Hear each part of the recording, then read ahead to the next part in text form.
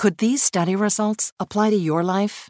If you or a loved one are living with HER2-positive metastatic breast cancer, take a look at the data for a clinical study where 50% of eligible people with HER2-positive MBC lived over 2 years without their tumors growing or spreading. Visit HER2results.com to learn more. Hey, it's Malcolm Gladwell, host of Revisionist History.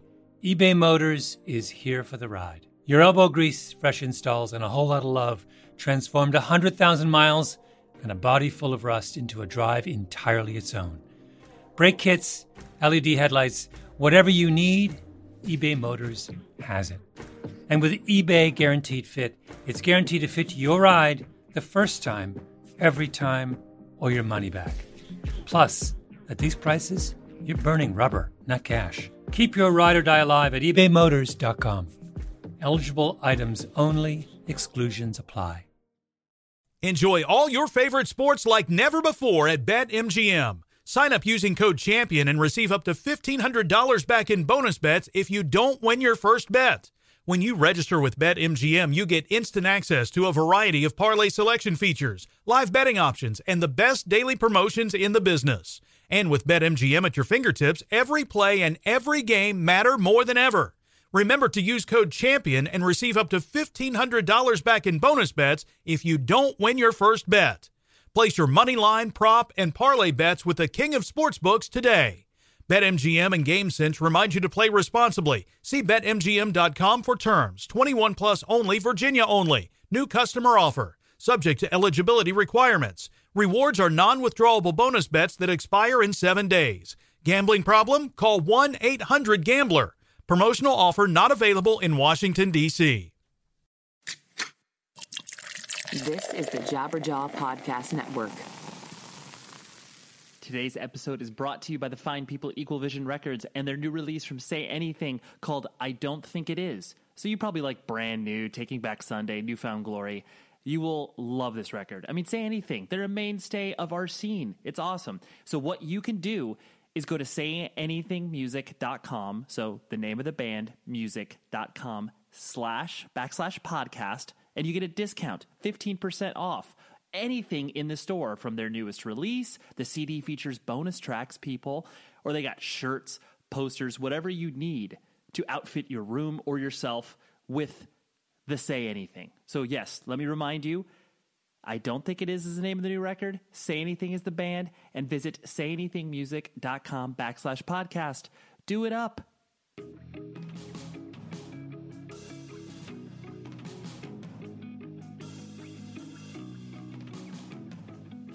Hello, everyone, and welcome to the 200th episode of 100 Words or Less. I'm your host, Ray Harkins, and the reason I'm emphasizing 200 is the fact that it's 200. That is a lot. And that's 200 hours of you hanging out with me on a weekly basis through the beautiful medium of podcasting. And I really appreciate that. Like, I know I say that every show. I really do mean it from the bottom of my heart or my gut or wherever, the bottom of something that is important to me. Because this thing would otherwise just be me talking to myself. But the show has built up enough steam and momentum that guests are coming to me. I'm able to interview people who I never really thought I would speak to in this sort of context, and then have them take me seriously. And I don't know, there's just a bunch of beautiful things that have stemmed out of this this fun adventure that I decided to go on a couple of years ago. And I'm glad that you are along for this journey. So the 200th episode, I wanted to mark it in some special capacity with a really fun guest, an old friend who I just recently reconnected with. I met him. Oh, man. We actually go through where we met each other the first time, so I won't bury the lead. But Damian Abraham from a band called Fucked Up. He also does a side project band called Pink Eye, and he's a very prolific musician within punk and hardcore. And, I mean, Fucked Up, like, kind of a big deal, kind of a big band. They've done a lot of amazing things. They've broken through the threshold of being just a hardcore band that's only playing to 150, 200 people a night, which that isn't a bad thing, obviously. But they play like the Pitchfork Music Festival. And they play these huge things that many aggressive bands don't get the opportunity to. But Fucked Up definitely has. Like, I distinctly remember, too, they did a 24-hour show in New York City where they basically played for 24 hours and had different vocalists. And it was just really funny. I remember seeing pictures of, like, Moby singing with them and deciding to do Vatican Commandos, which is Moby's first band, which is a punk band. They decided to do some of those covers. And I don't know, it's just, they're able to do a lot of cool stuff. And then Damien, he himself is to say he loves punk and hardcore is an understatement. He is a historian in so many ways.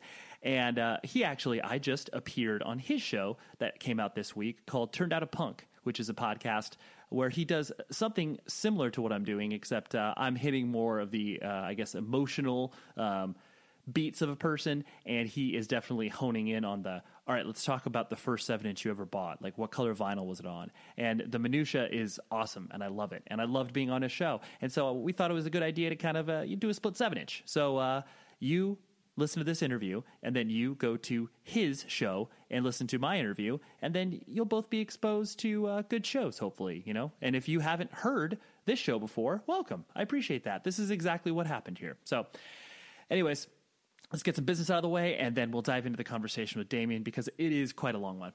So strap in. I want to talk about, what do I want to talk about? Oh, yes, I do want to talk about some shows that I've seen recently. I went to see a band called Daughter, and holy shit, that band is unbelievable. I said recently, but maybe a couple years ago, saw them open for the National in Los Angeles, and they mesmerized me then. And now watching them in the atmosphere of a club was even better. Just so much amazing stuff. Let's do this as well with the John Bunch show. So I know I mentioned it in last week's episode, but the Sensefield Memorial was unbelievable. It was one of those things where it just felt like I was walking down a lane of musical history that I had lived in for most of my life, like seeing bands like Outspoken and Strife and Mean Season, and then seeing bands like Texas is the Reason and Sensefield and Gameface and Sam I Am.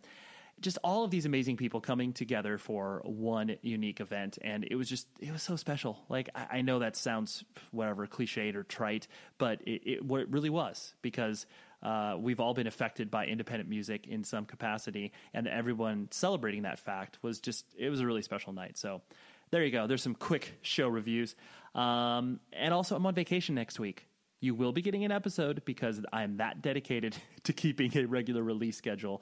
And next week's show is an incredible one. But let's not lose focus on the fact that we were talking to Damien from Fucked Up for the 200th episode. I actually joked around and I mentioned that to him. I was like, oh, I'm not really celebrating the 200th episode. And then he's just like, what are you talking about? And then we started joking around about it. But I decided to leave that part out because, you don't need to know every piece of conversation that I have with people. So anyways, here is my discussion with Damien, and I will talk to you after the interview is over, and I'll tell the guest and do some closing thoughts. So here is Damien. Let's do this.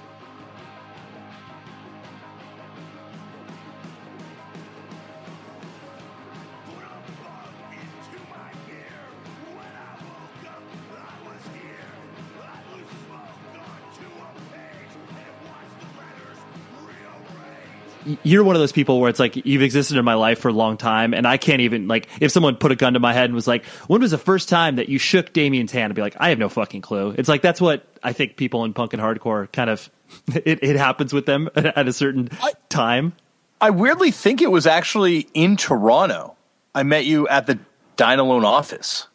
I don't think it was in California. I think you were away when we were out there the first time, and then I think I met you there subsequently. But I think the first time we actually met was in Toronto. You're totally correct. I remember because I think I came in with the Cancer Bat dudes, if I'm not mistaken. Yeah. Oh wow. Yeah. Okay. Yes. Then now that all comes back to me because what were you doing there? You were just hanging out? It was funny because I was just at Joel's. Like, I was just there the other day, and I'm like, and we were talking about you, and we're talking about, like, it's amazing how everything kind of goes in circles in our lives. And we were like, catching up, and I was like, at the end of the thing, he's like, do you want to go downstairs and grab a record? And what I actually did when I was there is I was convincing them and helping them set up a vinyl department because they weren't doing anything on vinyl at that point. Mm-hmm. And so I was like, you guys got to do it. Like, it's really what you should be doing. And I went down to the record room afterwards, and it's like, my God, everything is on vinyl. Right. They have every piece of thing they've ever put out here. I definitely feel a kinship to you in regards to that idea of like, you see something that should exist and basically like, you don't care if there's any sort of, compensation or monetary value to you. You're just like, hey, this thing should exist and you should do it, like. Yeah. Like, to be honest, like the reason I really wanted to do it is because I thought Moondog, the Walter Schreifels pre-Quicksand thing had to come out on vinyl, and my best way of doing that would be by convincing the people at Dine Alone, because they worked with Walter to put it out. So I hit them up and was like, hey, can you I was talking to Joel. Actually, first thing he hired me to do was organize a CD collection. Nice. Which seems like an easy job, but that guy has, no exaggeration, I'm going to say 5,000 CDs. And that's being conservative with how many CDs might be. Like stuff like, there would be bands like Clutch, where, I enjoy Clutch. I definitely have their first 7-inch on Inner Journey Records, but my God, did he go deep with Clutch? And my God, does their catalog go deep? Oh, it does. It is crazy. I'm like going through it. I'm like, holy, I have no, like live records and stuff. So he hired me to do that. And then I kind of came into the office and was just like, you guys got to start doing vinyl. You got to start doing vinyl. And so I kind of was like doing that. And yeah, like I really just wanted to see Moondog come out on record. And that still has not come out on record. So I failed.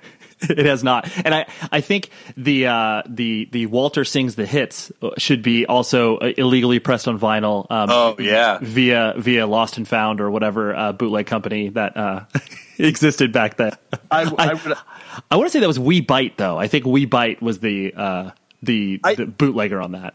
Can you edit this part out? Yes. Well, because I'm going to give you the name of the person who did it, and it's going to blow your fucking mind. Okay. But you cannot reveal this because this person has sworn me that, when I brought secrecy. Yeah, sure. Yeah. Steve Aoki. Oh, dude. Okay. That's funny you mentioned that, because he was in Revelation doing an interview with Jordan Cooper, like maybe a month and a half ago. And dude, he straight up told Jordan, like he was like, hey Jordan, like I actually did those Walter Sings the Hits. And Jordan was just like totally nonplussed, was like, oh, okay. Just couldn't care less. But no, you mentioning that triggered my memory, and I was like, oh shit, that's right. Yeah. Okay. Well, yeah. If he's come out and said it now, because at one point he's like, you cannot. Because he's got a Gorilla Biscuits back piece tattoo. He totally. He's like, yeah, like. And so I was, when I met him, I was like, hey, I hear you bootleg Walter Sings the Hits, when I met him at Coachella. And he's like, he freaked out. He's like, no, you cannot say that. I don't want to get sued by Revelation. Like, I didn't make any money off it. I'm like, dude, I'm not going to. I'm not going to blow up your spot, dude. I'm not going to blow up your spot. It's not like I'm going to write a letter to, the Rev Fun Fact. Right. Reveal that. Totally. Which I do love, by the way, the Rev Fun Fact. Oh, it's my favorite. It's one of the best parts of that email. It is my favorite thing to get. And sometimes, they're hits and sometimes they're misses, but like anything else, but like the fact that they still do them, it's my hat's off. Oh, absolutely. The thing that I always found interesting in subsequent times, we've spent in whatever the same rooms and in proximity to one another, I always found it really interesting that obviously your band was always well documented as being like, you guys were like friendly with one another, but basically when you stayed at my place in Southern California, well, you didn't. You stayed obviously with Bob Shed, but it's like every band member kind of like splintered off and did their own things, which I always found honestly incredibly healthy, because it was always strange to me, like the guys in Taken, like they, we would do our own things to like independently, but it was still like there was a lot of this stuff. Like, I was always the guy that was like, hey, let's go like see this touristy thing. And everyone else was like, fucking Ray, why are you bringing us along for this? But I just always found it really like healthy, that idea of like separating, because you spent so much goddamn time together in the first place. Like, was that, I presume that wasn't obviously like intentional, like I got to get the fuck away from everybody. I'm sure at times there was, but was there kind of that splintering that always happened when you did get to a town where you had multiple choices to do things? Well, I think it's really weird because like no one in the band they were all friends. Like Mike and I definitely were closest to each other, but no one was really like super, super tight. And then Mike and Josh became really good friends just before the band started. And so it was more like we just kind of came together. And there's like a brief period where we all collected records. I remember one time we were in Montreal, and we all went to Primitive Records in Montreal, and we're all buying records. And it was just like, it's a really great memory to have, because it was the last time we were all pulling in one direction. So yeah, like, I don't know. It just kind of, I think, by, you know, an outgrowth of the fact that we're all such different people. And, you know, I think if you asked anyone that kind of grew up with us, the fact that we're still in a band together would blow people's minds, because we're just like, none of us are the same sorts of people. And we're still like, we've even grown into more different people, weirdly. Right. Like, we found ways to be like, how can we be, you know, more alike, but even more dissimilar, or even more similar, dislike each other. Right. Or have these, like, you know, widely different life experiences that obviously, you know, create a division between you, whether or not it's you know, intentional or unintentional. Like, you know, you being a father, and it's like, you know, no one else in the band, I presume, has children. Oh, Josh has 2 now. Oh, God. So that changed the dynamic a lot, because I think then it became 2 of us pulling in the direction of, well, let's slow down. Let's try and spend a little more time at home. Prior to that, it was me by myself going. So that life choice definitely influenced the way things were going in the band. Right.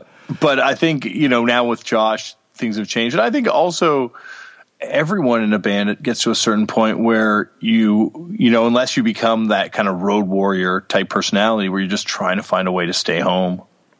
Oh, sure. Yeah. You're just like, hey, this is also a very fulfilling part of my life. Because I do think there's that weird notion of, like, you know, oh, because you stay at home, like, you know, you're not part of the crew or whatever. You're not doing the right punk thing. And it's like, what are you talking about? Like, these ideas are like totally mutually exclusive. It's like, I can do this other thing and still be like, you know, the same person, just because I'm not spending, you know, 300 days out of the year on the road or whatever. Well, I think touring, when I became like a quote unquote procore band, or a touring band, right, that's when it really changed the way I interacted with my scene. You know, like, I was no longer able to be the guy in the scene, or like the person in the scene, I should say. Sorry.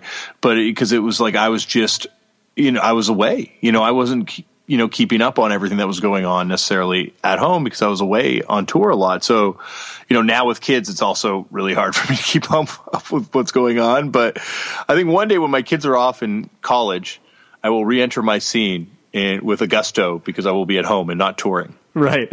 I like that. It's like, you know, people look forward to, you know, whatever, kids getting out of the house, you know, retirement, all that sort of stuff, to be like, oh, I'm going to like chill out. But you're like, dude, I can't wait to dive right back in. Yeah, I'm going to revive petty message board politics, and I'm going to bring it all back. Totally. When I re-enter the scene in a big way.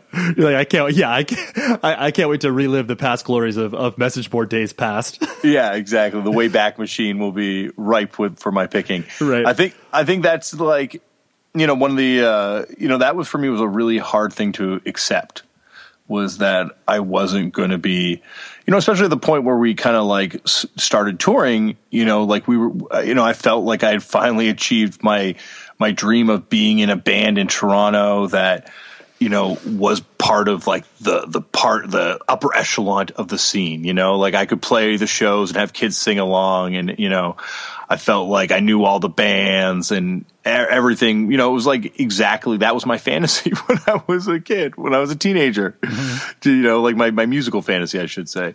And, you know, then, you know, once you kind of have to let that go because it becomes your job, and you're like, well, because it's your job, you gotta tour. That's the only way you make money. And then you kind of have to let go of this sort of like perfect little kingdom you had constructed for yourself. Right. Well, it's very interesting. I think that there was something I was going to ask you about later in regards to like identity, because obviously a lot of people that do, you know, start to become, you know, really active within their scene, and obviously start to get attention, and, you know, that starts to, like, you are Damien from Fucked Up. Like, you know, that is what people know you as. And like, obviously, because the band still exists, like, that is what you will be known by. I mean, of course, you know, people know you from the podcast now, and obviously your Vice stuff. But was there notions of like the, I guess a feeling of like uncomfortableness where, like, well, yeah, like I am that person, but like, I'm also, you know, I'm also more than that, and more than whatever reputation has preceded me or whatever. Oh, sorry. The smoke alarm just went off. No, it's okay. Background of you hearing that. You know what? I think I don't know. It's just like, you're right. 'Cause so much of my identity was wrapped up in like who I was as it's my friend Matty Matheson. You know Matty Matheson, where he definitely was. Yeah, he's cooking up a storm downstairs, so that's what you're hearing. Nice. I'm hiding away in a wardrobe upstairs, but you hear him screaming and it smells delicious, whatever he's cooking, but it's definitely it's causing the kitchen to freak out. Well, it's funny. I've got like a little hardcore ensemble below me. It's like Scott Wade's down there from former Comeback Kid lead singer and Matty Matheson. So it's like, I still feel connected to it. Like that's the thing is like, I don't know. I think the punk rock side of me, like the side of me that was the record collector, like, me as a punk rock guy, I don't know. It's a really good question because I think you're right. Like so much of your identity becomes established on what people interpret you are. And I think actually, to be honest with you, it made me a better person. I think people envisioned me a better person than I was. And I think I tried to become that. And I'm still trying to become that, Interesting. So because I do think that there's a struggle, especially when you are so readily identified with one thing when you're, in your late teens, early 20s. Mm-hmm. And then when you have to sort of, I wouldn't even say transition out of it, but transition to like, obviously the fact that it's like, you're the parents in your kid's school, like don't give a shit that you play in a band. Like when you have to like find your identity outside of that safe space is when kind of, I find and I see like people struggle with that idea. Yeah, it's weird. Like I think with the band, I never had to. It's funny because like the band, because we had such a weird profile in Canada, people at my kids' school know who I am, and almost like from the band, I think that it's more of the fact that they think I'm definitely really good at doing stuff when it comes to music, and I have technical abilities. Like I can come to the school and I can run music equipment for them, which I cannot do at all, or I can do sound for them, which I cannot do at all. Uh-huh. I think like now I'm finding that where I have to deal with the fact that, like it doesn't matter who you are. Like as far as like, I was this guy in this band that won a high profile award in Canada, but that's not going to pay my rent this month right. or next month, like, and even people knowing who I am at the school, like doesn't really help in that situation. Like, I think, the more the identity is the fact that, like, you spend the first half of your life kind of constructing, this what you think you are and which way your life is going to go.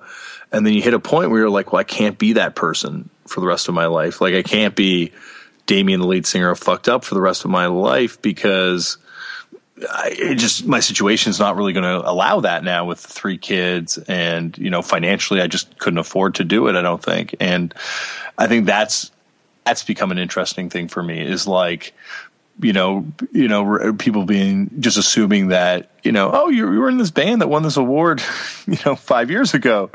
You must be set. And it's like, no, I got to get it. I got to work every day, have a job every day. Totally. Yeah, there's that weird sort of entertainment industry perspective from people that have never lived in it are just like, oh yeah, like you toured. It's like, well, you define tour as a much different thing than what, you and I define touring as. Yeah, exactly. Or like being on TV. God, yeah. I'm sorry. No, it's but like, the idea of being on TV where someone's like, oh, you were on TV, you must be doing good. It's like for like a TV show, you get paid like, you get paid well, but it's not like you're shooting a TV show every day. And when I say you get paid well, it's like a few $100s. It's not like thousands of dollars. It's not like you're making Friends $1 million an episode. Like right. You're getting paid, $400, let's say, for a day, which is amazing. But you're not going to be working for like 4 weeks after that. Totally. It seems also like because do you have an older brother or a younger brother? Younger brother. Okay. It seems to me like the sort of, I guess, center of attentionness that obviously kind of, gets thrown upon people that sing in bands. It seems like you kind of took to that naturally, but then you also have this side of yourself that is very, whatever, self-deprecating and like, oh, I just want to be accepted. Like you were saying, the goal of being in the upper echelon of the scene or whatever. Did that sort of center of attention stuff, I guess, come easier to you, like the performance nature of it, or was that a learned trait? I think it kind of grew out of the fact that it was just like, I'm just going to be completely free on stage, you know, like it was almost like an anti-performance in the very beginning. Like it would be like, and this sounds insane to think about it now, but I would go to the bathroom and I would stare at myself in the bathroom and be like, everyone here fucking hates you. And I would just say that over and over again and stare at myself in the bathroom and just psych myself up. And then I could go on stage and just cut myself open or do whatever was required to kind of like freak people out and to make it kind of a weird show. I think like being a fat kid was a lot of that, you know, growing up as a fat kid and being afraid to kind of like take off my shirt, you know, like I've talked about this before, but like I didn't take off my shirt till I had lost my virginity, you know, like I was just like, I'm just not going to take off my shirt publicly, you know, and I don't actually know what that's not even true. I had sex with like the first couple of people and I kept my shirt on. So yeah, like it was like a thing. Like I was like ashamed of the way I looked. So I think a lot of it was when I got on stage, it was just like, you know, well, fuck everyone. You know, I'm just going to go out there and be crazy and be negative. And I think over time, I kind of mellowed out very quickly, I think. And I wouldn't say very quickly, but, you know, over a few years. And it became much more kind of a celebratory affirmation thing. Honestly, and I credit seeing Andrew WK with a lot of it. Like seeing Andrew WK live for the first time. And Mike and I went there to kind of out him. We were like, we're going to out him as being this hardcore kid because we knew he was a hardcore kid. We knew he played in Cathode. Right. And Mike and I were going to interview him for Mike's fanzine. And, you know, we sat down, we interviewed him and realized that, oh, it's like, you know, and I don't, you know, obviously people are like, oh, it's an act, blah, blah. It is so genuine. Whatever it is, you know, like if it is an act, it is the most genuine act I've ever experienced in my life. And if it's legit, it's the most legitimate, genuine experience I've ever had with a musician. But it was amazing talking to him and just like watching him at that show, watching the way he talked to every single person in the crowd, watching the way everyone left that show feeling better about their day, you know, and their experiences.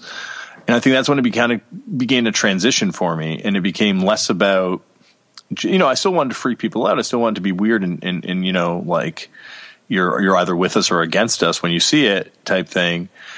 But at the same time, I started wanting it to be more like, if you're with us, I want you to feel better for the experience. I like how you brought up Andrew WK because I do think that there is something that's so. I remember like Taken played this thing called Furnace Fest down in I think it was Birmingham, Alabama. It was mostly kind of a Christian festival, but anyways, Andrew WK headlined, and it was one of those things like. Probably to this day, I don't think I've ever seen a bunch of like punk and hardcore kids in one room, like having so much fun, like totally, like exactly what you're talking about. Totally unashamed, totally just like, you know, throw caution to the wind, and not like a violent throw caution to the wind, like let's beat people up. But like you said, the sort of celebratory nature. And I do think that's gets lost in a lot of people, like you said, that are kind of, you know, losing the forest from the trees and being like, well, whatever, even if it is an act, like you said, it's still coming from this absolutely sincere place. And I think that's a really interesting point that you kind of that you learned from that particular evening. And it obviously provided, you know, more confidence on what you could do within the context of your own band. Well, yeah. And I think seeing that show, you know, like it was men and women, racialized people, like all different sorts of people enjoying this. And it was very inclusive. And I just think the thing about hardcore is a lot of it becomes like talking about how inclusive it is. But then, you know, you know, the exclusivity is what gives you a lot of strength, I find, when you're a younger person, you know, so I think that's, you know, you can end up putting walls up at a certain point. And I think, you know, seeing that show, seeing how, you know, and I mean, especially because it's a bro dude club a lot of times at shows. You know, and especially in Toronto at that point, it was definitely not a very hostile environment. It was a very hostile environment towards women at shows. And going to seeing this Andrew WK show, seeing, you know, women I knew enjoying themselves and just, you know, being able to kind of experience on the same level what was going on, and just kind of like, it just kind of made me reassess the entire, you know, environment I wanted to provide when I played a show. Sure.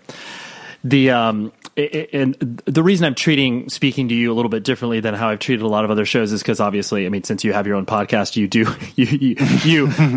your history is very well documented as far as like first bands and all that. Yeah. It's so I apologize on the larger themes that I'm trying to hit on, but it's definitely just like, well, yeah, you know, you've talked about this other shit 470,000 times, so I don't need to. Hey, so what was your first band? How did you come up with the name Fucked Up? It's like, okay, everyone's got that already. The thing that I find so really, really fascinating, partially just because obviously like every time we take and played Southern Ontario, we got ingrained in that scene pretty quickly as far as like the personalities and, the people involved, obviously us becoming friends with Alexisonfire.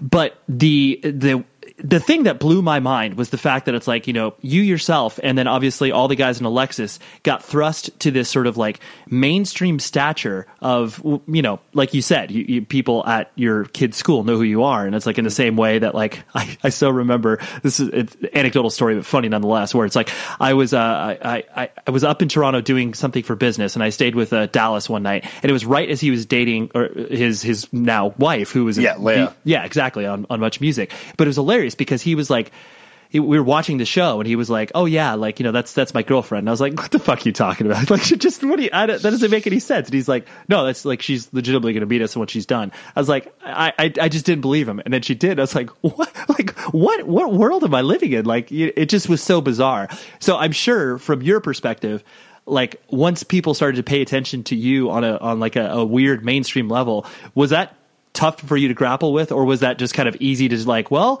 I guess I'll ride this while it's going? I think it was really, I think with Alexisonfire, getting to watch it happen with them.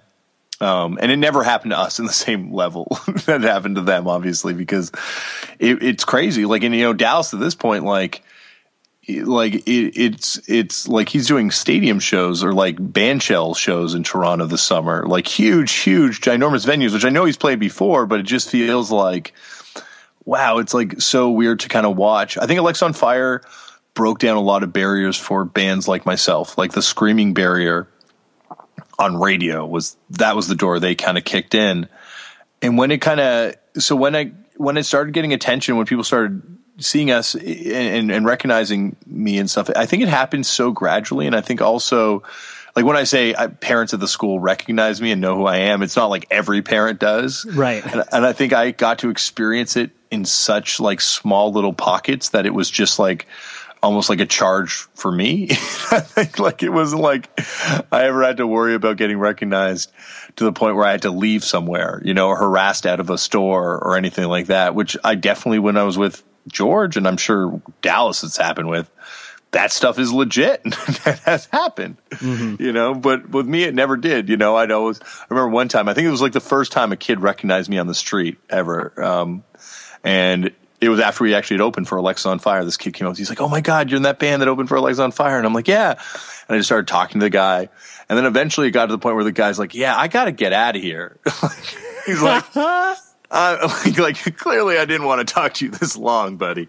So yeah, like for me, it was never, I don't know, I never really got, unfortunate in any aspect. So yeah, like it always kind of felt more fun, and weird, definitely weird. It never, still to this day doesn't feel normal. Like the guy at the convenience store down the street from my house, which I've been going to for years at this point, since I've been on, being a VJ and all this kind of stuff on TV.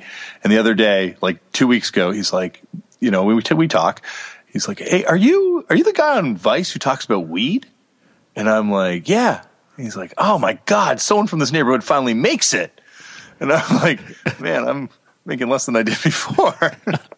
It is funny how that definition of making it, where it's just like, well, yeah, like I'm on a web series on, a very, very popular medium, but I don't know if I've made it, but thanks. I'm glad you're watching. I really appreciate it. And I was at that exactly. And then I, and said, notice that I'm buying the smaller bottle of Perrier, not the big expensive bottle. Yeah, notice that I'm not buying Pellegrino. I'm buying Perrier. Yeah, exactly. I'm buying the President's Choice brand. Oh, you guys don't have President's Choice in America, but that's like our store brand. Your store brand. Yeah. It's a pretty fancy store brand. So right, forget everything I said. And so I also think too that there has to be this connection to the fact that there's no way that in the States, obviously, I think that, you know, notoriety for, you know, either yourself or obviously like we were mentioning Alexis as well, that couldn't have happened anywhere but Canada, in my opinion. Like, I think England. That's true. That's true. Yeah. Yeah, like Bring Me the Horizon and stuff, like watching that kind of happen in England. And even with Alexis got huge in England too, and Australia too. But you're right, like it just seems like it would not be something that would happen necessarily in America. Right, definitely. And obviously the trajectory of Fucked Up was been really interesting to trace. Obviously, from the fact that, you know, for all stretches of the imagination, like, you know, you guys obviously have added layers and textures to your sound, but you're still just an aggressive punk band, and that's been obviously the through line for everything. Yeah, and I found it so interesting that, like, obviously once the you know, indie world started to pay attention to what you know, bands of our nature were doing, I just found it so interesting, because obviously you guys and, you know, bands like Ceremony received a lot of shit for the fact that it's just like, oh, you're on Matador, like, you're real fucking cool or whatever. Like, I'm just obviously mimicking the internet or whatever. Yeah, I understand. But like, did any of that kind of, just because you were so hyper aware of everything, like, did any of that kind of bubble up to you and like bother you, or was it one of those things where you're just like, well, we're making the decisions we're doing that are best for the band. Obviously, I'm not listening to, you know, internet tomfoolery. I think, like, by that point, like, you know, it's like you should have gotten to me earlier. You know, like, if anyone was pissed off at us by that point, like, the ones that hurt me was when it was kind of like, I remember we did Year of the Pig, and it was reviewed in Maximum Rock and Roll, and it was reviewed by Martin from, like, Limpress and Los Crudos, who's like a friend of mine. I love him, and I still love him. Like, no, you know, I've gotten over this now, but he hated the record and slammed it in such a way that it almost felt personal. And that was like, you know, like, fuck, he was like, you know, this band's going jazz and all this kind of stuff. And I just remember reading that, and that one hurt, you know, that one really, I was like, oh my God, like, what? I'm just trying to play. And we hadn't even, I don't think we had signed to, maybe we had just signed a Jade Tree around that time. Mm-hmm. Just signed a Jade Tree. And, you know, so like around then, that was when it was kind of like it stung a little more, when it was people that I had known and people that I really liked Fucked Up in the beginning, kind of like in the 7-inch era, that when we did the Jade Tree jump, kind of were like, ah, fuck this band now. I remember actually sitting in the car God, I can't remember where we were, but I was sitting and we were playing the new album rough mixes that we had just done for Hidden World. And Beeve, who sings in the band Urban Blight. I think he actually goes by his real name, Michael now Huntington, but the Beeve. He will always be the Beeve to me. And he's a key figure in all of our Southern Ontario bands, I think. Anyway, he's like, I like the version of this song you guys did on the 12-inch way more. When I forget which song it was even. Like, I just remember being so bummed out. I'm like, fuck you, Beef. Right. You're like, but we worked really hard on this. We worked hard. Like, this took way longer to record than that other one.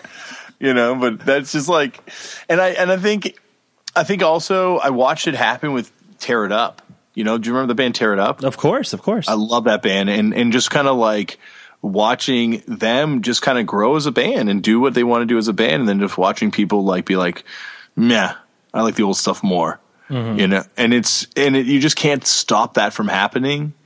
So, you know, rather than trying to fight it, you might as well just like enjoy the ride. And I kind of even got to feel like I was part of a canon of bands that experienced that now, you know, like I got to feel like I was in part of a greater conversation. Mm-hmm. Well, I totally agree. I mean, I think it's one of those things where it's like, yeah, you're never going to be able to retroactively please all the people that have followed you since, you know, whatever, demo tapes for 7-inch or whatever. But yeah, your only hope is to obviously add people as you're going along.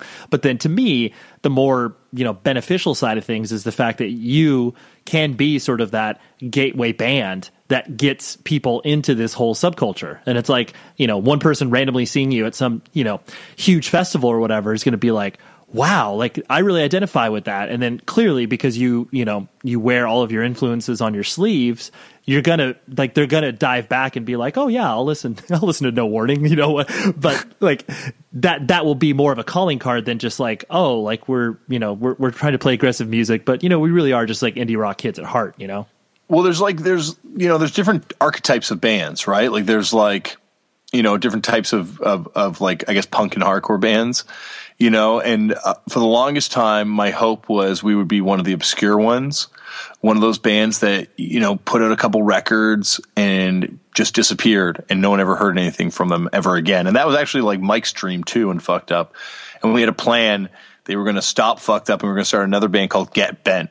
And Get Bent was going to be the real band and Fucked Up was going to be the fake band. That was just going to like be the obscure band that disappeared and never went on beyond a certain number of records. Like this was obviously jettisoned very early on as a plan. Sure. But I think that was, there's like that. There's that kind of like the romanticism about a band that's perfect because they never changed. Like my favorite bands are those perfect bands, like the H100s, who did 3 7-inches, and that's it. And then they were like they're frozen in time, perfect and crystallized for me. And I think there's that sort of appeal to it. But then there's the other type of band, which is what we've become, which is you say a gateway band. And that's where, you fulfill a different role. And your role is to be that band that lets people kind of find out about the obscure bands because they can, they're like, oh, yeah, I used to be in that band, but now I'm into this obscure band. And that's, every band's got its role. It's like an ecosystem. This show is sponsored by BetterHelp. We all want more time in our lives. Whether it's like, dang, I wish I had like another hour to, play video games or read more or get outside or whatever it is. I know myself that I actually get questions a lot in regards to this podcast. How do you fit it in your day? And like, how do you do the interviews and all that stuff to be able to then balance the rest of my life from my work and, playing in a band, and I have a family, all of these things. But that is why therapy is so awesome, because it helps you be able to sort out your life to focus on the things that, for one, really matter to you, and two, try to find more time for those things that you love. That is why I love working with BetterHelp, because if you need to find a therapist, they're there for you. So give them a try. It's entirely online. It's designed to be convenient for you, and they can be suited to your schedule. And you fill out a brief questionnaire, matches you up with your own personal therapist. And if you do not like that experience, you can switch it. No problem. No questions asked. It's great.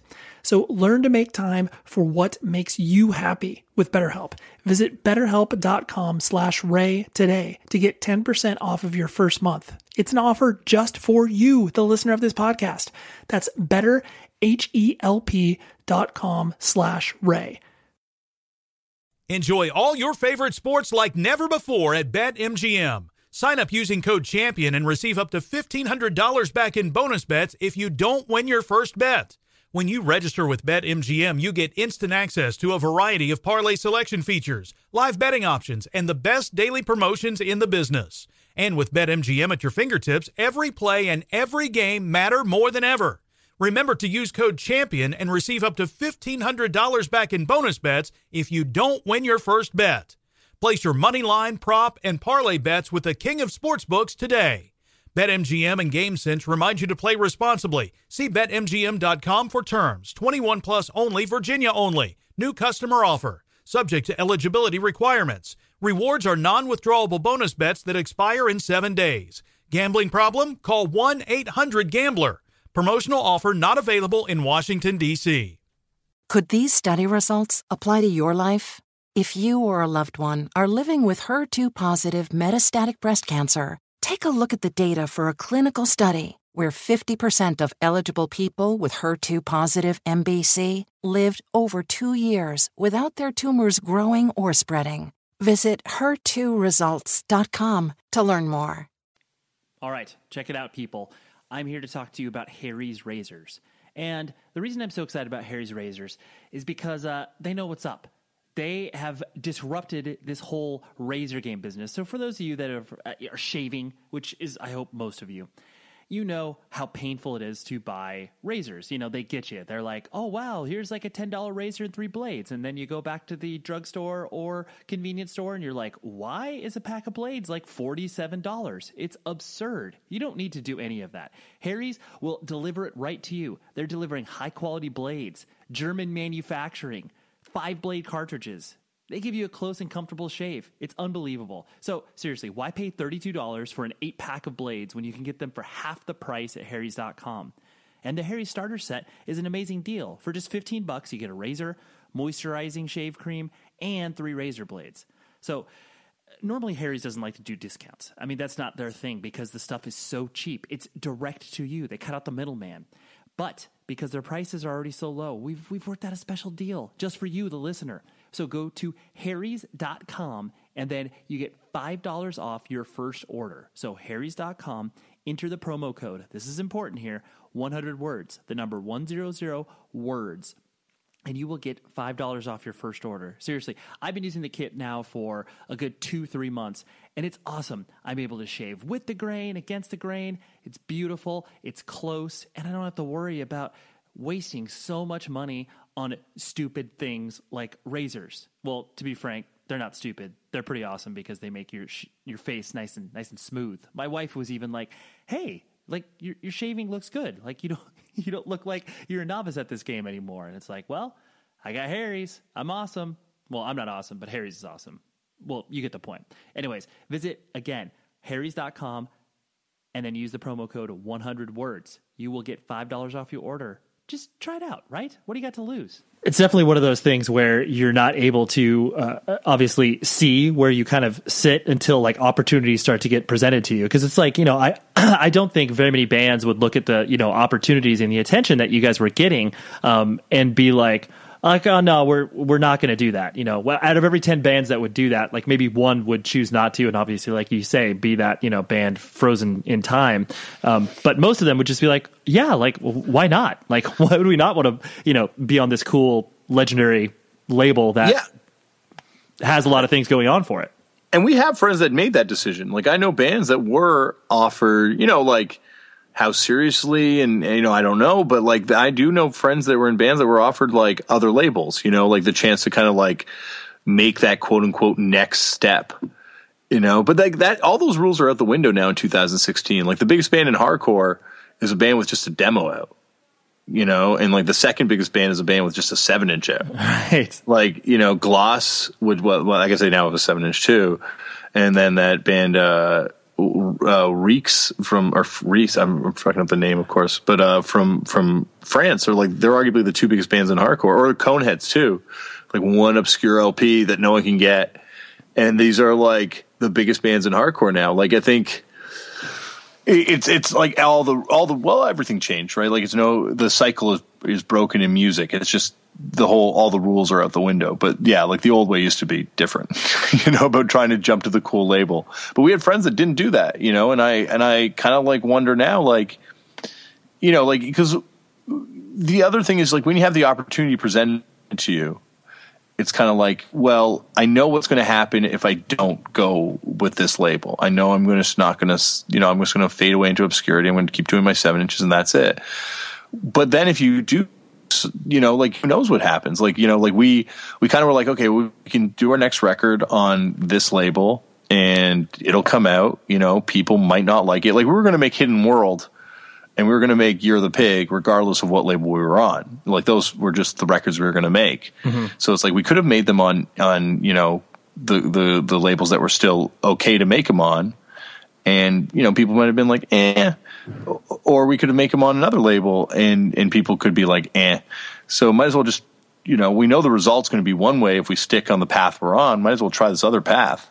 Totally. Yeah. Especially because it's like that opportunity doesn't come to everybody, like you said. Mm-hmm. Another thing I want to hit on was the fact that obviously I love how you speak about straight edge, and obviously the fact that you're not straight edge, the fact you're not straight edge anymore. there's a reverence that I think, a lot of people don't transition to. It's like they look at the thing of straight edge being like, oh, it's just that dumb kid shit I was into. Like, I don't know what I'm talking about. But like, obviously you had every reason to not, continue down that path and obviously introduce cannabis into your life. But I just wanted you to kind of, unwrap that. Like, was that obviously I know it weighed heavy on you, like when you decided to not be. Oh, it's huge. Decided to not be straight edge, but like, did you shift immediately into that mindset of just like, oh yeah, like straight edge was amazing. Like or was that something that you had to kind of like grow accustomed to? No. I don't think I ever was bitter at all towards straight edge. Like, straight edge didn't let me down. I kind of let straight edge down, like that's the way I kind of look at it. Like, it was there. And I remember having a friend who did break edge a lot earlier, and he would say like, when people would say, oh, it's just a trend, and this is like, yeah, but what a fucking amazing trend to be a part of.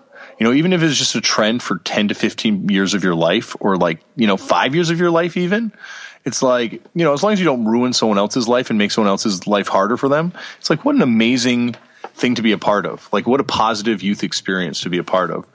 And it's kind of like, that's the way I look at it, like it's not obviously a youth experience because a lot of people, are adults and straight edge, and a lot of my friends are straight edge and stuff, like yourself. And so I still see the value it has in people around me's life. But I think for me, it's like, I have no regrets at all about being straight edge. Like, I have regrets about being on the pharmaceuticals as long as I was without recognizing what that was doing to me. But I don't have any regrets about being straight edge. I think you and I are the same exact age. You're 35, right? 36. 36. Okay. You're young. Yeah. I know. And you have 2 children. Now you have 3 from the recent birth of your is it a son or daughter? A son, Camden. Is the latest. And so great. You always had the intention that you were going to, obviously be the family man, as it were, and kind of enter that, or was that a sort of unintended, like, oh, so now I'm going to be a dad sort of thing? How did that all? Just because it's such a weird notion for people that grow up within punk and hardcore to have kids, I think I felt I was thinking about this the other day, just coincidentally.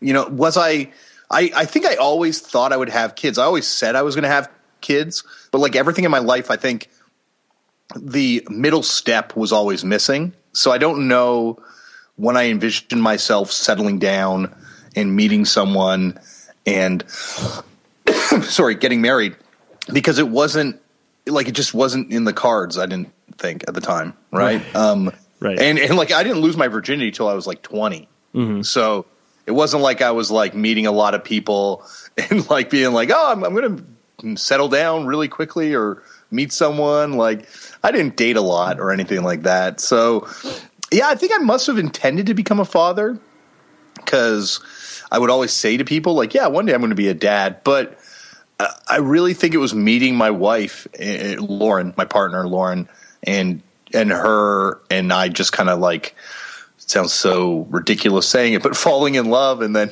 kind of being like, let's make children. Right. That's the next logical step. Yeah, I think that's more how it kind of, because even though I would say it, I think I would just say it because that was the thing you said. Mm-hmm. Like, one day I'm going to have kids, and I didn't really know if I ever intended on having kids at the time. But then when I met my wife, and well, I knew her for a long time before we actually started dating. But once we started dating, and fell in love, I was like, I want to have children with this person and bring children up. And then, things happen and more kids show up and right. It's like, whoa, you can keep getting pregnant and stuff like that. You got a brood now. You got a brood. We have a team. We have Hanson. Right. Totally. You are 3/5 of the way to a basketball team. Yeah. Well, that's the thing. I think it's going to stay 3/5 of the way there. I think we will forever have a 3-man bobsled team. I think there's going to be a snip and tie. Oh yes, an operation, in the words of the Circle Jerks. Right. To make sure that there's, every kid. I'm not, no, in no way do I mean that none of these kids were, loved and excited for them coming, but it was surprises when they were coming. at certain times. So totally. I definitely got the procedure done 6 months after my child was born because I was like, yep, I'm done, man. We're done. Shop is closed, my friend.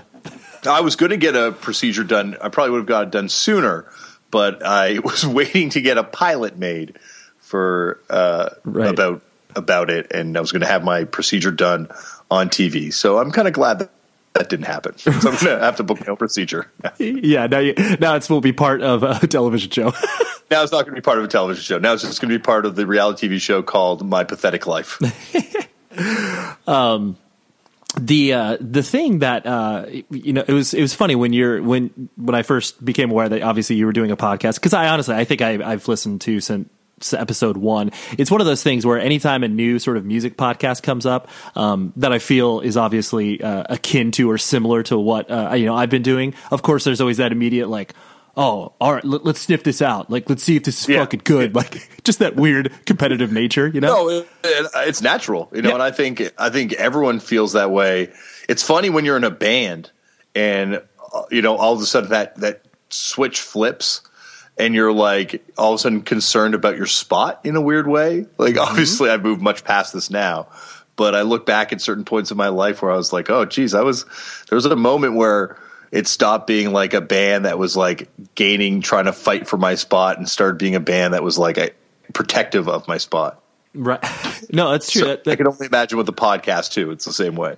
Well, yeah, as with a band. Totally. You feel that sense of like, okay, like it's, and I think this is, I guess, where maybe the maturity level rises up, where it's just like, okay, as long as it's like not this like carbon copy of this thing that already exists, then you feel like it's cool. And like, obviously what you do and I do is in the same world, but at the same time, like, you're definitely focused on the minutia and the details, where, I'm obviously trying to be a little bit more emotional about it, as it were.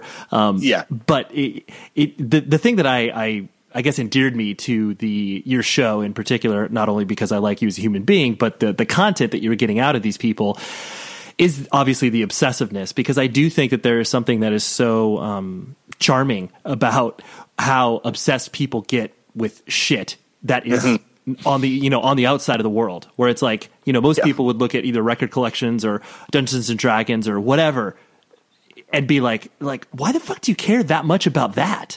And, I mean, is that something that obviously that was kind of like in the forefront of your mind when you started to kind of put the show together, just like explore that really detailed minutia, or is that something that was just a byproduct of obviously who you are? I think it's definitely a byproduct of who I am, and just like the way I like to understand things is I have to see how it fits together. Like I have to know, like, with bands, how they connect to one another. Like, oh, that person like saw that band and liked them, and that's why they became like this. I don't know. I've always been into that, and I've always kind of been, I think, growing up in Toronto, Canada, I was like, really privileged because that's a super heavy media market. Well, I was privileged for a lot of reasons, but growing up in that media market, it's there's a lot of opportunity to kind of pick out stuff. Like, it was a major distribution hub for records through Viable Alternatives, which was Record Peddler, a record store in Toronto's distribution company. There was also like, actual record labels there, and other distribution companies over the years have been kind of hubbed out of there. So you kind of always had lots of records, lots of media, like free weeklies. So I like, obviously I feel lucky that I stumbled into punk and I found punk, but, and I found punk through this kid, Nick, that I went to, I was like learning how to be a summer camp counselor with when I was 13. And he told me about Sonic Youth, and that's how I got into it. But I kind of think I would have found out about it some other way. The thing that I've always found fascinating is like, how did someone who wasn't from Toronto find out about it, or how did, someone get led on this path to getting into this music, because it's not always the easiest thing to like when you're growing up. And then I was also like Colt Cabana's podcast. He's like a pro wrestler who does a podcast called The Art of Wrestling, where he just interviews wrestlers about wrestling. And I was like, well, I want to just interview people in bands about liking punk music, or just people that I know like punk music about liking punk music. And a lot of those conversations I had with people backstage at shows, or like we would play a festival, you know what it's like, and you're playing a festival and there's like some band that you really like on it. So you're like, well, I'm just going to seek them out and punish them.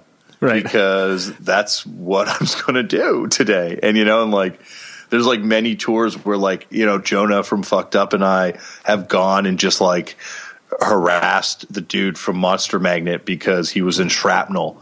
Or, you know, I walked by Duff McKagan's dressing room one day and just like knocked on it and was like, yo, can we talk about the farts and the fastbacks?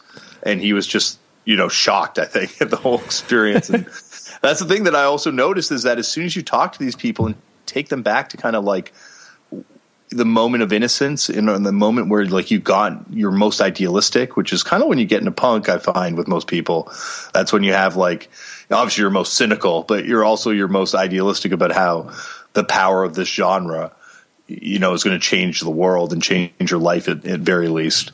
And, you know, I find when you take people back there and you get them to talk about that stuff, it's a really easy conversation. Like there's crazy people that I've had punk conversations with, you know, unfortunately not on the podcast, but you know, like, it's a weird, I've told this story before, but, you know, like I was back, we were in Australia playing this festival, not a festival. Yeah, we were playing a festival, sorry, but we were just backstage seeing the Foo Fighters on a day off. And I went backstage and I ended up, you know, talking to this dude with face paint on, and, you know, I was smoking weed with him. I'm going to out him as smoking weed with me.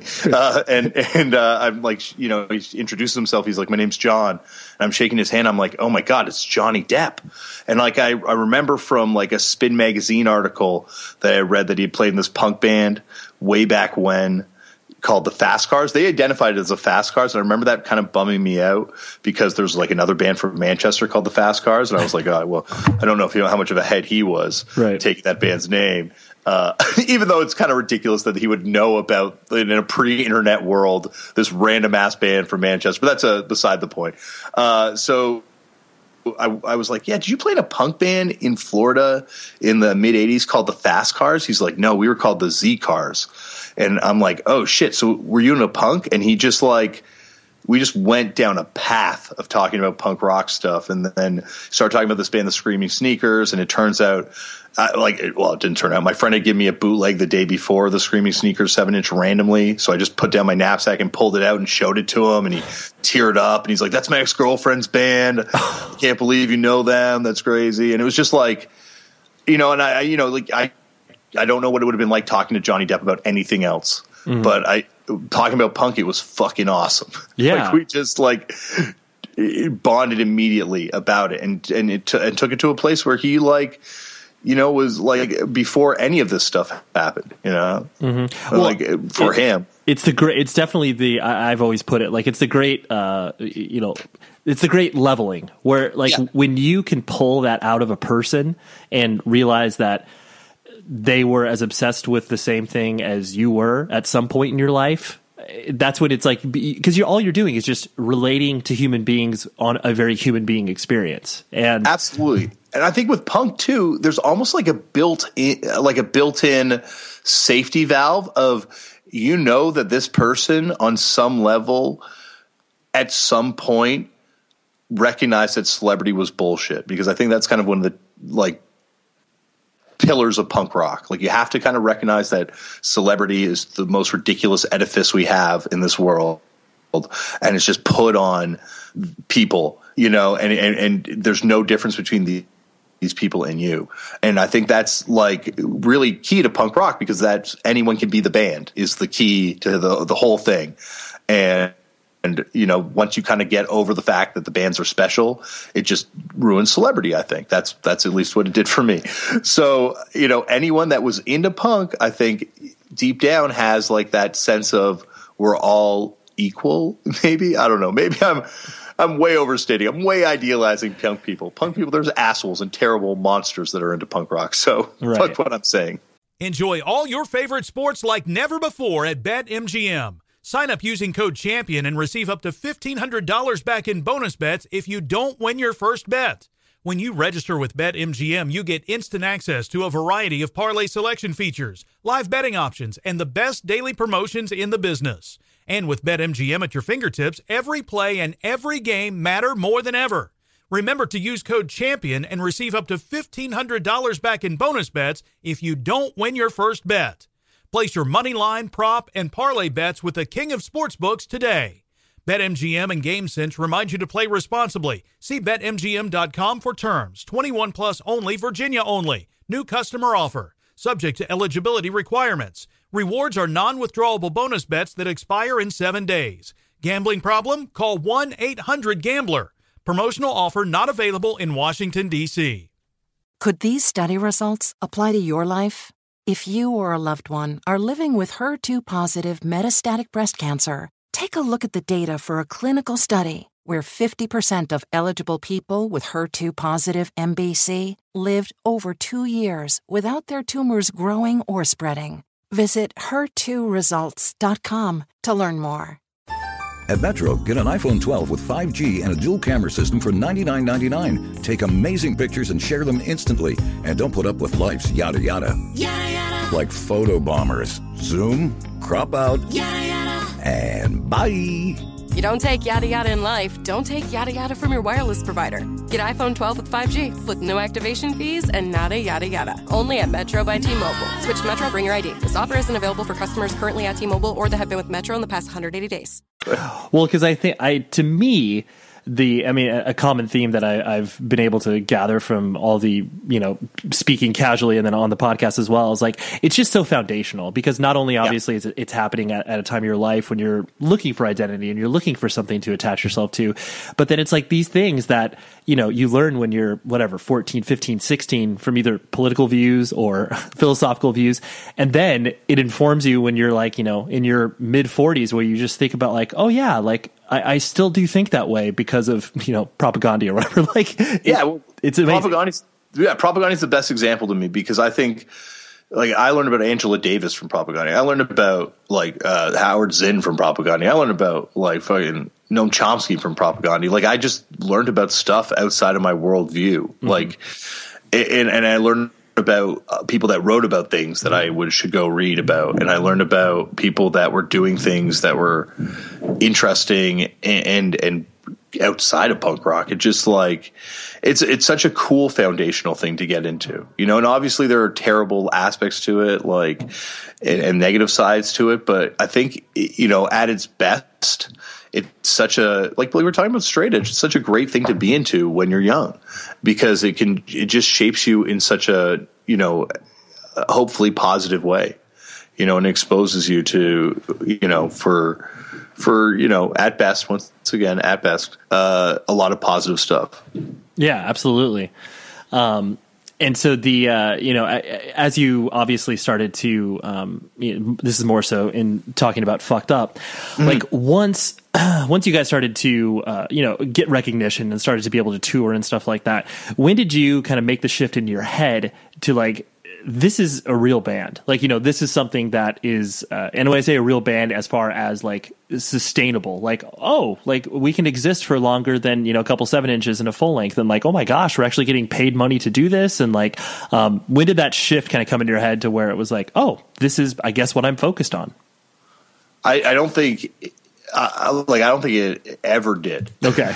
And I don't mean that in a, it did in the sense that I always believed in the music we were making, but I think it always, I don't know if it's the anxiety or if it's, but I can't ever feel like anything's there forever, and so I've always kind of gone into it like this might be the last thing that happens, like a kid, obviously not every single thing because right. Sometimes you're doing a 7-inch before an LP.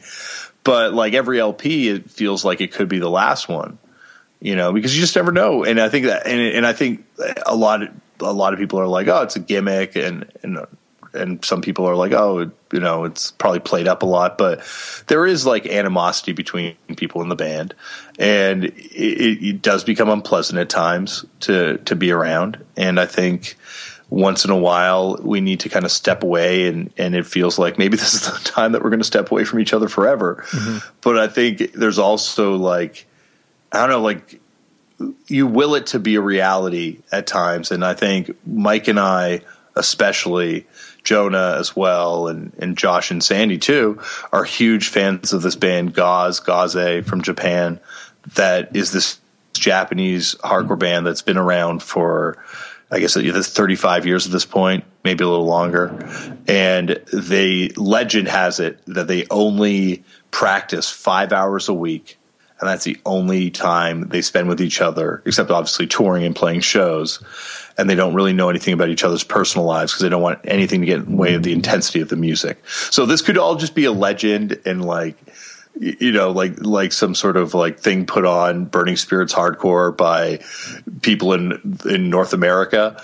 But, I think for us, it's kind of like the music is in the same way we like kind of look at Gaze as look at it. It's more important to us than anything else. Like we're going to keep coming back together to do stuff. Like we're working on stuff even now. Like we're on a break. Like we're not even really doing anything, but we're still working on songs and working on stuff because I think there's still ways we kind of want to push what we're doing. And I think we would have been, like I said earlier, we would have been that band no matter what. And I think we're still that same band that we would have been no matter what. We've been very fortunate because we've been afforded opportunities to kind of like to do things like record in studios and to kind of like, live out our creative fantasies, as it were. But like, I think, artistically, as pretentious as that is, we are still that same band that we wanted to be, or we were going to be at the very beginning. But it's always felt like it's the last time. Right. So, to go way long. No, I mean, I appreciate that train of thought because I think it is. I was lost in my own train of thought there. I apologize. I was just reflecting on a lot of things. It's always like it's weird because like if we had done this interview, I don't know, 8 months ago, I would have been like, it's probably the end. Mm-hmm. But now it we're working on stuff again, and it feels like things are kind of like, it's not we're working on things in the sense that we're going to go back out and right. trudge out immediately, but we're working on a couple things are materializing. We're working on some Zodiac stuff because we've always kind of said we're going to work on Zodiacs regardless. We're just going to keep doing Zodiacs just as a way to kind of, keep at it no matter where we're at as a band as far as LPs and touring and whatnot. Right. So we're working on some Zodiac records right now, and it feels, kind of interesting and exciting again. So it's like, it feels different. So right. Sorry if I got lost in my own train there. No, I mean, it's great because I do think that within your contemplation there, I think there's something that is so inherent with band life and obviously pursuing artistic, endeavors is the fact that once you buy into the thing being the thing, that's when it's, that's when a lot of ego comes into play because it's like, not only are you celebrating obviously yourself in some capacity, but then you're celebrating the fact that you're like, oh dude, like I fucking made it. I'm making money off this thing. Like, and I think when you do make that logical and logistical jump in your own head, that's when sometimes it becomes, it gets out of control. And it's like I've definitely noticed within the context of your band, like you've always maintained that control to the best of your ability because of obviously all of those things that you were talking about, which is, it's a hard balance to pull off. Yeah. Well, I appreciate that. Thank you. Like, I don't know if we've always been that successful in maintaining control of the situation, but I think with us, it's like, I think we just realized very early on, like we're students of the game. It comes back to what you're saying about this podcast being like a reflection of who I am as a person. And I think it's like we're all kind of the same sort of people in this band. Like we're all nerdy obsessives, and now we've all blossomed into weirder people as adults, but we were all kind of on similar paths, different paths, but similar paths, and the way we kind of like approached information and I guess knowledge was kind of very similar for all of us. And so I think we were just students of the game, and like looked at other bands and have always just kind of looked at other bands and looked at bands we liked and kind of looked at how they've handled themselves and things that they've done and bands that we liked what they did and bands that we were like, oh, well, that might be a mistake doing it like that. And, we've definitely stumbled into a lot of the same mistakes that other people have, but I think in other ways it helped us figure out some things and prevent us from making some other mistakes. The idea that because this was never, your band was never the intended like thing to be, your sustaining force and what have you. Did you have a notion of, obviously, like as you started to, go through school and like start to explore career options? Did you have ideas of what it is that you wanted to like express yourself? And were you, obviously you're attracted to the creative arts, but did you think that was a thing that you could try to explore and be sustainable? I think I would have loved to have gone to art school. I think I was way too insecure to do that about stuff. I love drawing. I love making art, and I think that is ultimately, thank God, fucked up and popped up and became the thing in my life, because I've been able to kind of pursue making art for a good number of years now. But I think that's what I would have been much happier doing. But I was kind of on the path to, I would tell people like, oh, I'm going to be a lawyer, but once again, it's like, I don't know. I was just saying that. Like I was saying, I was just going to be a family guy one day. I was going to have kids one day. Like, I don't think I had any comprehension of like what that would entail. So I was like going through school. I met on this like rock photography exhibition thing that I was working on while I was in university. This guy, Moses Neimer, who runs Much Music in Canada. And he told me to drop out of university. I mean this in a way, like he suggested I drop out of university and come work for him and be a VJ. And this would have been like, I was like 20 at this point. And so it'd be like 2001. And so I dropped out of university and, started calling him. And then it never happened. So I was working in a video store. No, I wasn't. I was actually working. I was working in a video store and a candy store at the time. And they asked me to join Fucked Up, but I don't know what I would have wound up doing. Before Fucked Up went full time, I was working in the mailroom at Unilever, like that giant corporation Unilever. And that was a pretty awesome job. I've never been as well read. I read like 8 newspapers a day. I would eat Ben & Jerry's ice cream because they owned it. Like one of the multitude of corporations they owned was Ben & Jerry's and Lipton soup. So I'd have free soup and ice cream every day for lunch. I was pretty stoked about that. That job was pretty good. Right. So I don't know if I would have been wound up doing that. But who knows? Like that, I think I really feel like as much as I kind of have bemoaned Fucked Up over the years and never made it where I thought it was going to be, this is be my career forever. I'm really grateful for it because I don't know what I would have been doing otherwise. Right.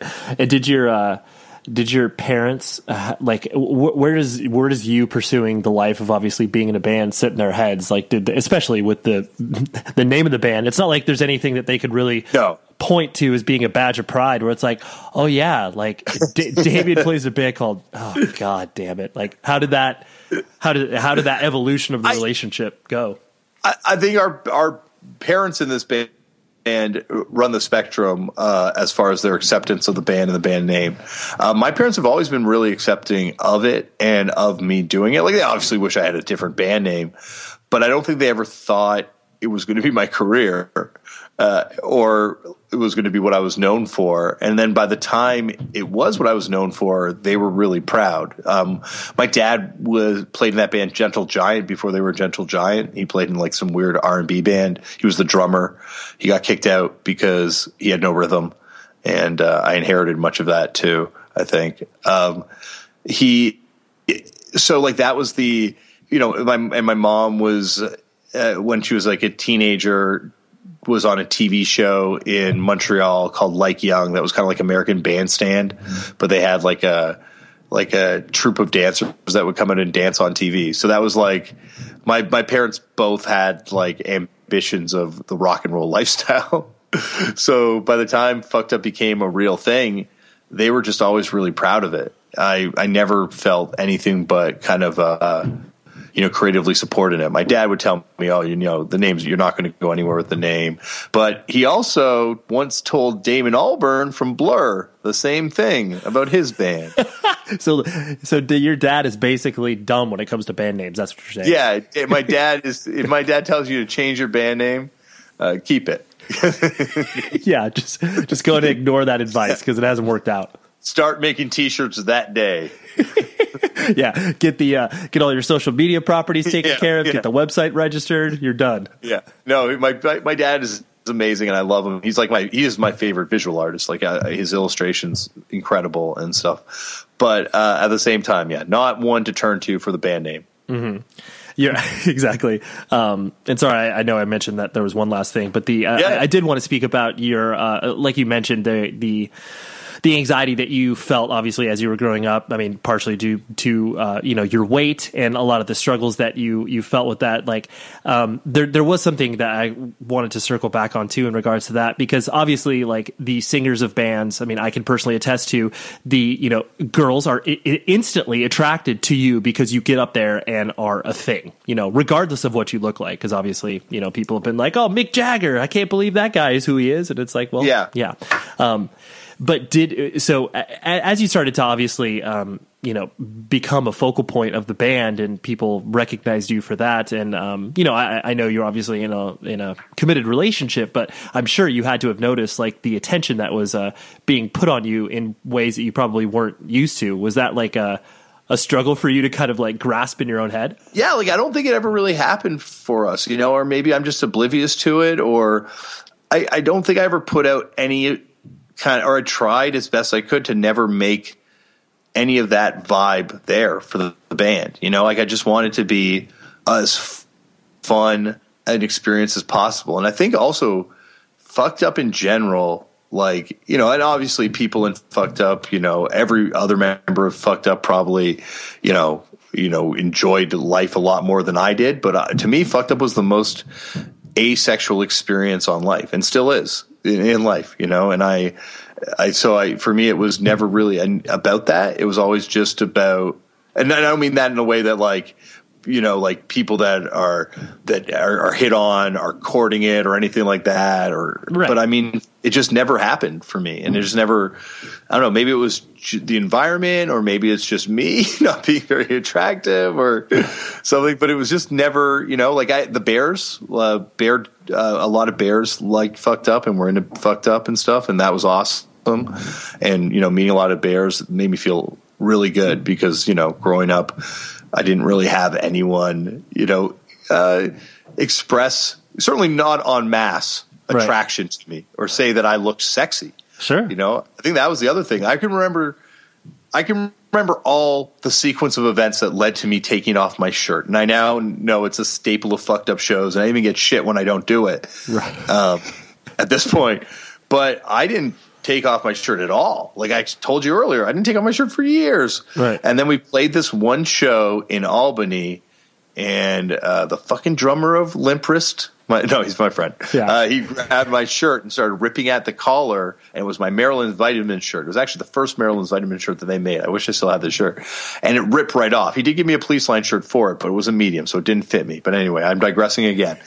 And I just remember being like, I can still remember the feeling like looking at the audience, like expecting people to start laughing at me or something. This is the middle of, and Fucked Up was already like kind of a band at this point. Like we had, I think Police was out probably at this point, I would imagine, maybe being the Public, and I was just like, holy shit. Like, I can't believe I just had never had my shirt off really in public like that. Like I'd gone swimming, but it was, it was just because I guess I had gotten given a lot of shit for it as a kid, like, and then so we played another show a few weeks later in South by Southwest in Austin, and Scott Moore from Limp Wrist came up to me and he's like, "You look really good with your shirt off," and I just couldn't believe anyone had ever said this to me. He's right? Like, what? He's like, "Yeah, you look great with your shirt off." And it was so hot that night of the show. And there's video of it. You can see me pacing back and forth on stage. It's at Chaos and Teos Fest. Not South by Southwest, sorry, Chaos and Teos Fest. And I'm just pacing back and forth. And you see me just take off my shirt. And by that point, I was in it, Right. But that was really when it kind of happened for me, where I just was like, I'm free. It was like my Tommy moment. Sure. Well, like, fuck this. Totally free. And I've been bleeding on stage. I've been cutting myself up on stage. I was fearless about that shit. Breaking bottles on my head. Right. All that ridiculous behavior. But, wouldn't take my shirt off. Right. So still had my hang-ups. There's the fact that you felt free at that one particular moment for taking off a garment. It's like that. I mean, that is a liberating feeling, and I can understand why it would have been such a big deal for you to accomplish it and then be like, oh yeah. I think that, and then once I started doing it, I just was like, well, first of all, it became a lot easier to play the shows because I was, bigger at the time, and it was hot. A lot of shows were very sweaty. But it also became a moment of empowerment. Like, I'm going to force you to look at this. Everyone in the crowd, look at this. Right. And this is what I look like. I have hair on my back, Right. And it's enjoy it. Yeah, enjoy it and revel in it. And then people did, and then it became something I couldn't stop doing. Right. And then obviously you do the podcast with your shirt off too.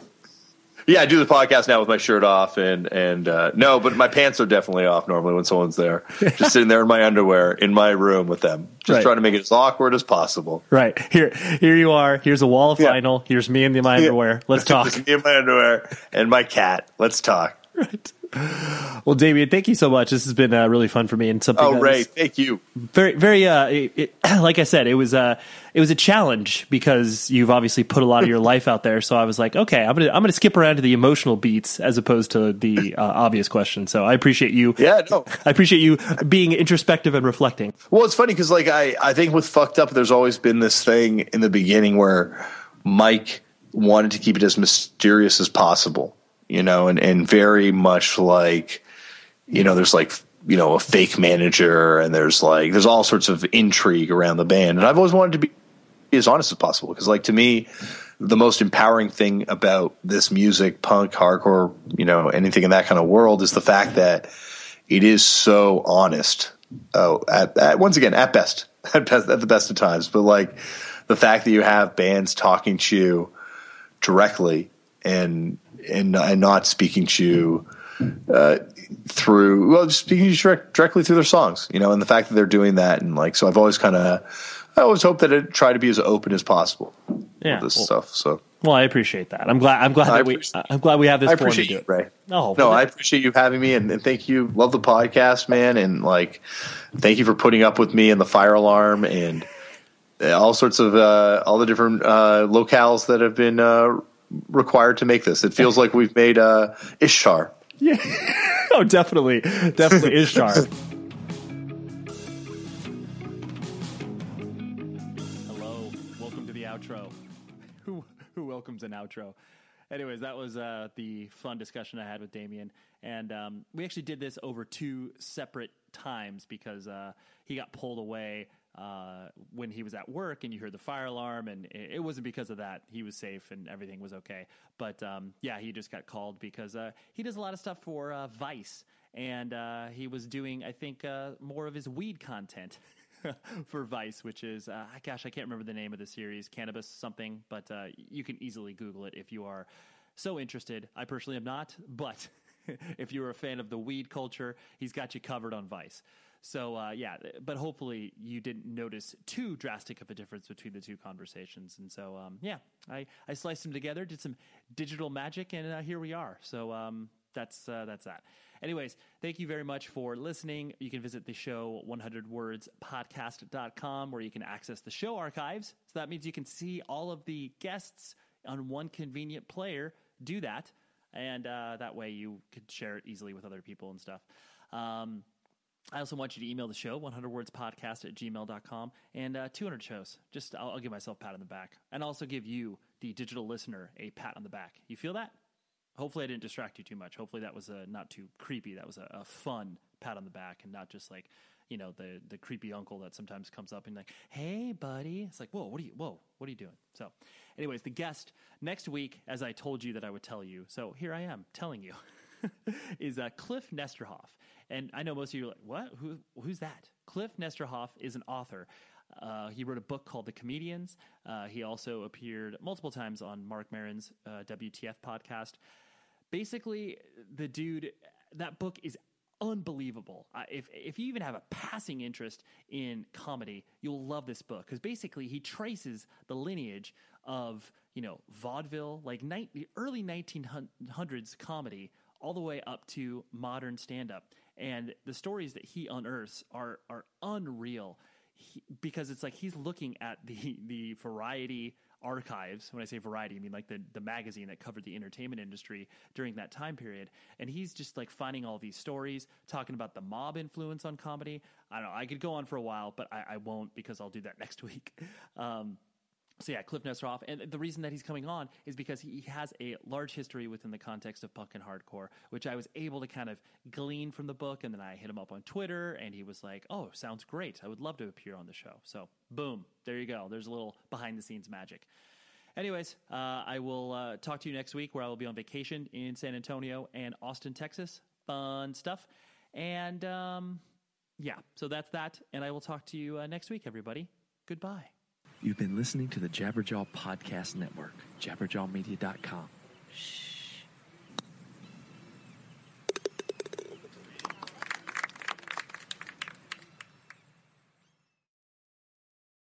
The show is sponsored by BetterHelp. Trust me in saying that no matter who you are, mental health challenges can affect you, and how you manage them can make all of the difference. That's why everyone should have access to mental health support that meets them where they are and helps them get through. BetterHelp provides online therapy on your schedule. It's flexible, simple to use, and more affordable than in-person therapy. Connect with a licensed therapist selected just for you. Learn more at betterhelp.com. That's betterhelp.com. Could these study results apply to your life? If you or a loved one are living with HER2-positive metastatic breast cancer, take a look at the data for a clinical study where 50% of eligible people with HER2-positive MBC lived over 2 years without their tumors growing or spreading. Visit HER2results.com to learn more. Your teen requested a ride, but this time not from you. It's through their Uber teen account. You drive your teenager around, a lot, to their friend Jacob's house, their other friend Jake's house, to James's, to Jaden's, to Jalen's, to... Mom? This is Jake's house, not Jacob's. Now with an Uber teen account, your teen can request a ride under your supervision. They'll ride with a highly rated driver, and with live trip tracking, you'll follow along the whole ride to their friends' houses that all sound the same. Add your teen to your Uber account today. See app for details. Bye, Mom.